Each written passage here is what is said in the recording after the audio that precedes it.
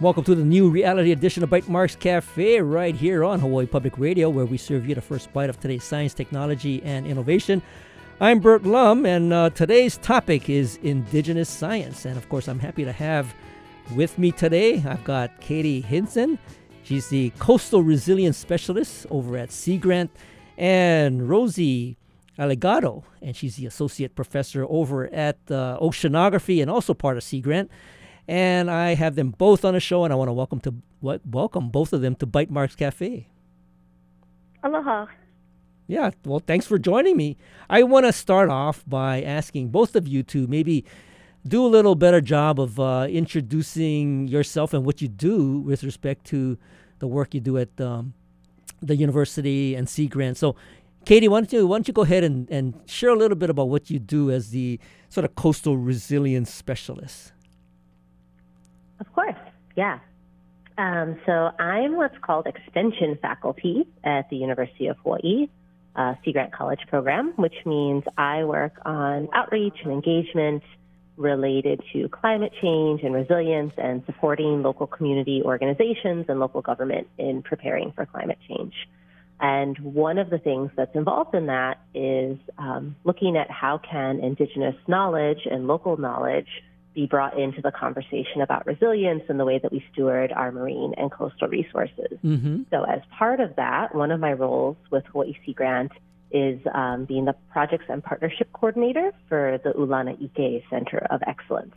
And perhaps I'll let Rosie explain a bit more about the center since she is the director of the center.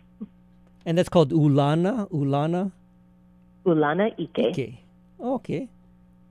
Well, Rosie, that's a good lead-in for you. Yeah, thank you so much, Katie. So yes, I have a joint appointment with Oceanography and with Sea Grant. On the oceanography side, I use model systems and field experiments to think about and investigate how ecology informs evolution in a changing climate. And the organisms that we study are microbes, which are everywhere. We really ground our work in Dr. Emmett Aluli's concept, right, that the health of the land is the health of the people and really the health of the lahui. And so we root our research in a lot of meaningful academic collaborations and partnerships with Indigenous communities. And personally, I'm committed to training scholars to really draw upon multiple knowledge systems to address really key problems and empower their communities to understand and protect their resources. And that really folds in nicely with the Ulana Ike Center. So the word Ulana means to weave, and Ike means to know or knowledge. Mm-hmm. And our main role is to act as a collaborative hub for Sea Grant partners, Sea Grant faculty and their partners who are engaging in multiple knowledge systems with the goal of really empowering our communities to be able to make decisions around their coastal resources, utilizing these different knowledge ways of knowing. And so with Ulana Ike, has this been something that has been ongoing for a while, or is it pretty new with respect to Sea Grant? Well, the Ulana Ike Center has had a couple of different incarnations. It used to be called the Center for Integrated Knowledge Systems. Mm-hmm. And it was originally, the original director was Dr. Puakia Nogomeyer, who has done such wonderful and amazing and impactful work in the field of translating Hawaiian language resources and bringing them into our more contemporary knowledge spaces. And when he retired, I became the director. And so the projects that we look at is we really are looking to build resources for how researchers in the academic realm can create and build working partnerships that are reciprocal and ethical between communities. We're also very interested in Indigenous data sovereignty and knowledge stewardship. And we also have a really vested interest in supporting and growing Indigenous foodways, such as Indigenous aquaculture and other kinds of coastal resource harvesting and gathering practices. Oh, that's that's great. I want to, I think there's a number of paths and avenues that we can take this conversation. So I do want to explore some of this, in data sovereignty and sort of knowledge stewardship. That's a very interesting topic. Now, Katie, with your work, what do you see as being some of the partnerships that are being cultivated between Sea Grant and others? Is it mostly other departments within the university, or it sounds very much like there should be a lot of partnerships happening with community as well? Yeah, I would say both of those. We do a lot of work within the university around some of the themes that Rosie mentioned, and with other academic partners related to data sovereignty and Indigenous knowledge sovereignty, as well as ethical research practices. So we try to build kind of peer groups and cohorts of individuals within academic spheres that are interested in doing really deep and ethical partnership with local communities.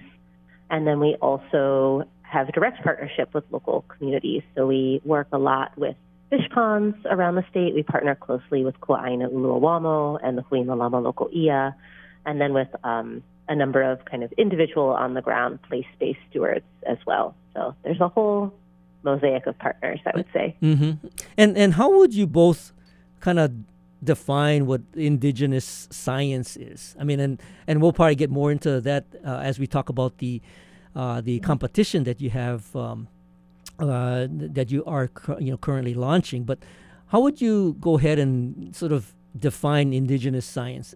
Does it have to harken back to a time frame? Hundreds of years, thousands of years, or where? How do you define that period of time? That's such a good question. Katie and I are in the middle of teaching a course right now, and yesterday we spent quite a bit of time even pondering, like, wow, what is science? And I think the broadest way that we can kind of capture it is first define science. And, I think science is a way in which humans have kind of learned about the natural world and sought to understand it. Mm-hmm. And when you add that adjective of indigenous to it, we're really talking about the people who are both the living, descendants of Indigenous people doing the science, but we're also talking about implementing and weaving in the knowledge and those ways of knowing and ways of gathering knowledge. And that can be everything from continuing and perpetuating practices in order to make knowledge and gain knowledge and share knowledge. So it's quite broad, but I would say it can be distinguished very much, pretty easily from Western science, which is, I think, the conventional science that we've grown up learning in school, for example. But maybe some of us are lucky enough to have that in our curriculum. Katie, do you have anything to add on to that?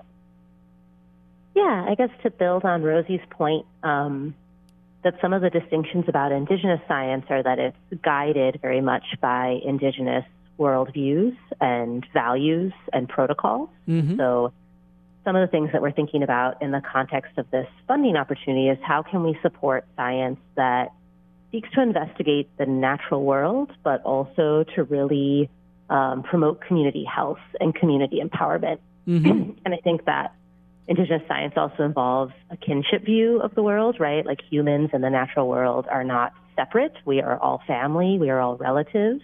And that's very integral to the methodology of Indigenous science. And then there is a time element, as you mentioned, right? This is a multi-generational kind of knowledge that's carried over very, very long time periods, much longer than what we might think of as Western science or academia science. Mm-hmm. So we're tapping into all of those elements. I do want to give you a chance, Katie and Rosie, maybe to share an example, because I think you mentioned a couple, and I'd love to get maybe a discussion around some actual, let's say, work that might be underway, perhaps with fish ponds or other kinds of natural systems. So we're going to hold that thought. We'll be right back after this short break to continue our conversation with Katie Hinson, Coastal Resilience Specialist over at Sea Grant, and Rosie Aligado, and she's the Associate Professor over at Oceanography. This is Bytemarks Cafe. Support for Bytemarks Cafe comes from the HPR Local Talk Show Fund, which helps Hawaii Public Radio sustain and grow its locally produced talk shows. Mahalo to contributor Ulupono Initiative. Welcome back. This is Bytemarks Cafe. I'm Bert Lum. If you're just joining us, we're talking about Indigenous science, and we're talking with Katie Hinson, and she's the Coastal Resilience Specialist over at Sea Grant, and Rosie Allegado, Associate Professor over at Oceanography and also part of Sea Grant.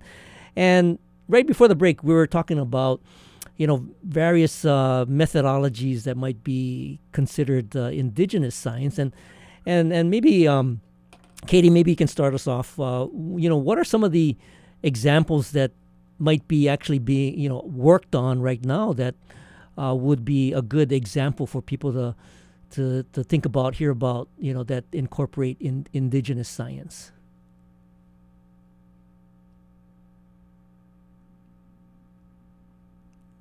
Hey, are you still there? Hey, are you there? Okay, maybe I'll fill in for her. Okay, yeah, sure. Feel free to, Rosie. I don't know what happened to Katie. I'm sure she'll call back. Sorry, I'm here. So you were asking for, I think you were asking for a couple of examples. Yeah, right.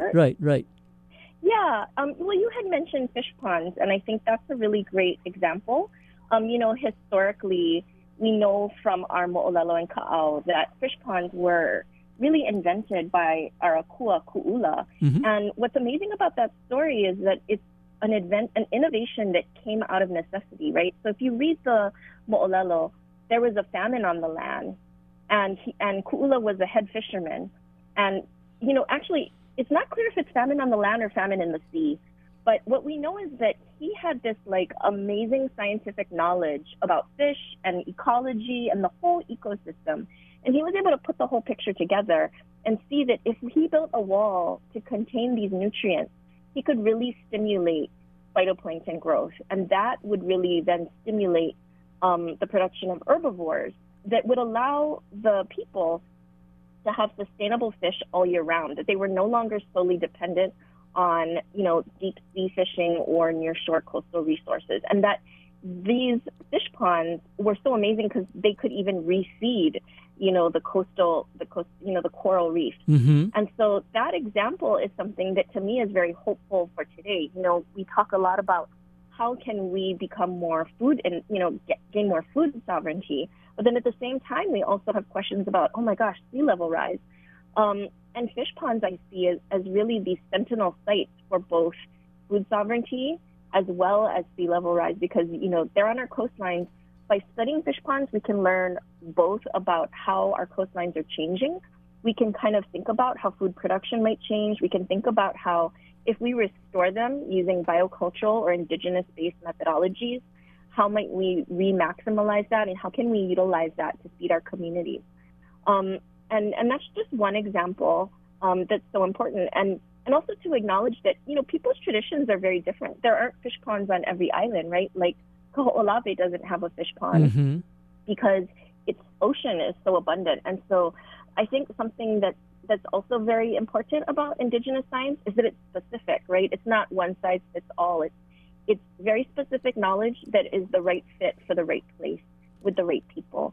And I think that's it's not kind of like a monolith. There's many different methodologies and many different ways of learning about our land and our resources. And Rosie, I'm sure you're familiar with Brian Glazer's work over at... Yeah, he's a professor in my department. Yeah, right. What a coincidence. Yeah. and yeah. we don't have Brian on, so we'll take the liberty of maybe interpreting some of the work that he does. But I'm familiar with some of the sensor work that he's done over at Heia Fish Pond, and maybe what I'd like to maybe ask you, Rosie, is how do you see the data gathering and the information that is revealed, whether it's weather patterns or tidal patterns or sea level rise, and how does that kind of then translate into supporting indigenous science and indigenous knowledge when you now have the ability to sort of correlate that with scientific methodology of gathering data? Yeah, I mean, I think that Brian's work is really innovative in that it is very much hinging on low cost, right? So that increases access to science for many of these organizations, and that's really important. And with that has to come the ability for them to steward that data, right? And for them to gain benefit from that data. So I'm all for it. And I think it's also important that we have the foundation, the framework, the funding, and the resources so that those communities can benefit from that data, right? Because that data can then turn into knowledge and wisdom that can help shape policy, that in the short term can shape governance, management of that fish pond, and in the longer term policies, and in the even longer term, government policies. I always say that policy starts with research. So that's really where I can see the potential, and put it in the hands of the people. And I think you can hear that really our center is rooted in empowering local communities to really be able to use the information that comes from their place to help them. And Katie, maybe I can get you to chime in on perhaps the work that's being done in Indigenous data sovereignty. I mean, how does that work sort of weave into what Rosie is talking about, and where does that emanate from? Does that emanate from Sea Grant? Does that emanate from oceanography? Where's the nexus of that Indigenous data sovereignty work? Well, I would say that we at the Olana Ike Center within Hawaii Sea Grant are learning from a lot of amazing scholars and community leaders when it comes to Indigenous data sovereignty. But part of the motivation for getting involved in that as a theme is seeing that as we increasingly try to bring in Indigenous knowledge and Indigenous science into decision-making practices and build this weaving of Indigenous knowledge with more Western science, with more academic institutions, that comes with certain kinds of responsibilities to make sure that knowledge is stewarded in a responsible way. Right? Because there's a lot of Indigenous knowledge that is not meant to be open to everyone, that has been cared for in very particular intentional ways for many generations. And we want to make sure that we have protocols and practices in place to continue that stewardship in a responsible manner. So that's how we've gotten more involved in that as an issue. Can you sort of encapsulate what Indigenous data sovereignty looks like? I mean, how does the data sovereignty, I guess, from a respect for the stewardship of that data, how does that manifest itself, in, I don't know, policy or rules and regulations? Okay, yeah, so I think it can manifest. Oh, yeah. Oh no, sorry. Go, Katie, first. Yeah. Okay, I'll start, and Rosie will probably have more to add to it. Okay. I think it can manifest at both the project level, right? So if we're partnering with, we've been using fish ponds as an example, with a particular fish pond on a research project, what kind of information is going to be collected? Where is it going to be stored? Who is going to have access to it? What kind of products are going to be made from it? Who might use that information then into the future to do additional research or come up with additional knowledge? All of those are really important questions to consider. Right. And then I think it also happens at the systemic scale, right, where we're thinking about how does the university enter into partnership with communities? What do those agreements look like? What are the different responsibilities and privileges when it comes to sharing and accessing and benefiting from science and data as those partnerships move forward? So it happens at a lot of different scales, and I'll let Rosie add to that. Yeah, very good. Yeah, Rosie, what's your kind of take on that? Yeah, I kind of wanted to kind of like bring some rubber meets the road and nuts and bolts thinking to this. I think many of us are kind of familiar with, big data and open access, open science maybe, and there's fair guiding principles for science, for data management, right? It should be findable, accessible, interoperable, and reusable. And thanks to, partners that we have been learning so much from, there's a Global Indigenous Data Alliance. There's been so much work from our relatives on Maori and also our, relatives on the continent, the U.S. Indigenous Data Sovereignty Network. They've actually developed principles to go right alongside these FAIR principles, and it's called CARE principles for Indigenous data governance. And CARE stands for C is collective benefit, A is authority to control, R is responsibility, and E is ethics. So these are operationalizable kind of principles that you can apply to any kind of data that you're working with. And these groups have been doing some really great work towards, how do we actually put these into practice? And so we've been learning a lot from them, and we've been kind of looking at how can we begin to do this in our own work personally, and then how can we begin to look at this as an institution, because we want the University of Hawaii to be right alongside the cutting edge, because we work with a lot of Native Hawaiian communities and more. No, that's great. And, this is a fascinating topic. We could probably talk about this for, the rest of the show. I do want to get to the Indigenous Science Competition that, Katie, you folks are launching. So we will hold that thought. We'll be right back after a short break to continue our conversation with Katie Hinson, Coastal Resilience Specialist over at Sea Grant, and Rosie Allegado she's Associate Professor over at Oceanography. And of course, this is Bytemarks Cafe. Support for Bytemarks Cafe comes from the HPR Local Talk Show Fund, which helps Hawaii Public Radio sustain and grow its locally produced talk shows. Mahalo to contributor Honolulu Waldorf School. Welcome back. This is Bytemarks Cafe. I'm Bert Lum, right here on Hawaii Public Radio. And of course, if you're just joining us, we're talking to Katie Hinson, Coastal Resilience Specialist over at Sea Grant, and Rosie Allegado from the School of Oceanography, Associate Professor there.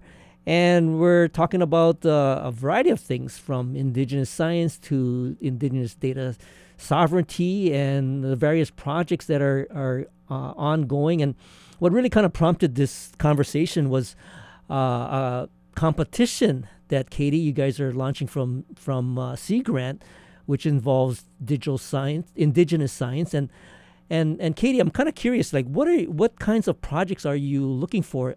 And most of what we've just talked about today have been pretty academic, but are you open to let's say high school? Is it primarily for college students? I mean, what are you looking for in this Indigenous Science Competition? Yeah, so in terms of eligibility, the funding is open to nonprofit organizations in Hawaii or the Pacific Islands. And we're hoping that the project teams will include at least one cultural practitioner or Aina-based steward. So the intention is really to fund projects that are led by community-based organizations. And those might be in partnership with a more kind of academic partner, or they might not be. They might be independent projects based on the skills and the knowledge of those community-based organizations. And you said this is funded, I think, primarily through Sea Grant funding, or who are the primary funders of this? Yeah, so this is part of our regular Hawaii Sea Grant research funding. The University of Hawaii Sea Grant College program has a long history of funding applied science. We put out calls for funding proposals every other year. And we often fund projects that are led by researchers at universities in partnership with Pacific Islander or Native Hawaiian communities. And those projects have really amazing impact, but we wanted to craft a funding opportunity that more directly centered Indigenous values and Indigenous science. And so that was where the idea for this opportunity was born, and why we're kind of focusing in on supporting projects that are led by community-based nonprofits and include on-the-ground practitioners and stewards. So when you say community-based nonprofits, Rosie, I mean, what do you have in mind? Do you, I'm sure there's a number of nonprofits that are working in this particular area, but I would venture to say that are they teaming up with, let's say, academicians like yourself, or do you think a lot of their project proposals might be self-contained within those nonprofits? So we are extremely open to all kind of range of folks who want to kind of consider this opportunity. And I think, one of the hallmarks of Indigenous science is that it's intrinsically very cross-disciplinary. Mm-hmm. And one of the main things we want to get across is for this, we believe that community practitioners, cultural practitioners are scientists, and they don't necessarily need academicians to do their work. And so if they do want to partner with someone, that's great. If they don't, if they feel like, we have these questions, we're practitioners, we know how we want to collect the data. We have methodologies. Maybe we do kilo, maybe we're fishermen, maybe we're hula stewards, hula practitioners who are gathering. We are totally open to all of that. And we really want to trust the process and see what we get. And so that's why we're very welcoming of many different institutions. And we do want to actually emphasize that, we are looking forward to community organizations who feel that they can do it on their own. Like, it is not necessary to partner with an academic institution. Oh, Katie, do you want to add on to that at all? Yeah, no, that's great. So Katie, what are the ranges of potential? Is it a whole lump sum sort of winner take all, or do you is it kind of you can portion it out? Yeah, so right now we're looking at funding projects in the range of $10,000 to $25,000, and we have the resources currently to be able to support between 2 and 4 projects in that range. But this is kind of a little bit of a pilot effort. This is the first year we've done this, and we've gotten a good amount of interest so far, and so we're really hopeful that we'll continue to get interest, and our intention is that if it's successful, we will have more resources to put into this opportunity in the future, and that it will be part of our regular biannual funding. Wow, this is exciting. So when does the application window open? So the application window is open now. We have a couple of informational webinars coming up if folks are interested in learning more, and you can find lots of information on the opportunity on our website, which is Pacific Islands IndigenousScience.com. And is there a closing date? Yes, so the closing date for the overall competition is October 20th. Okay. So there's some time still, and we're asking folks to submit a statement of interest by September 1st.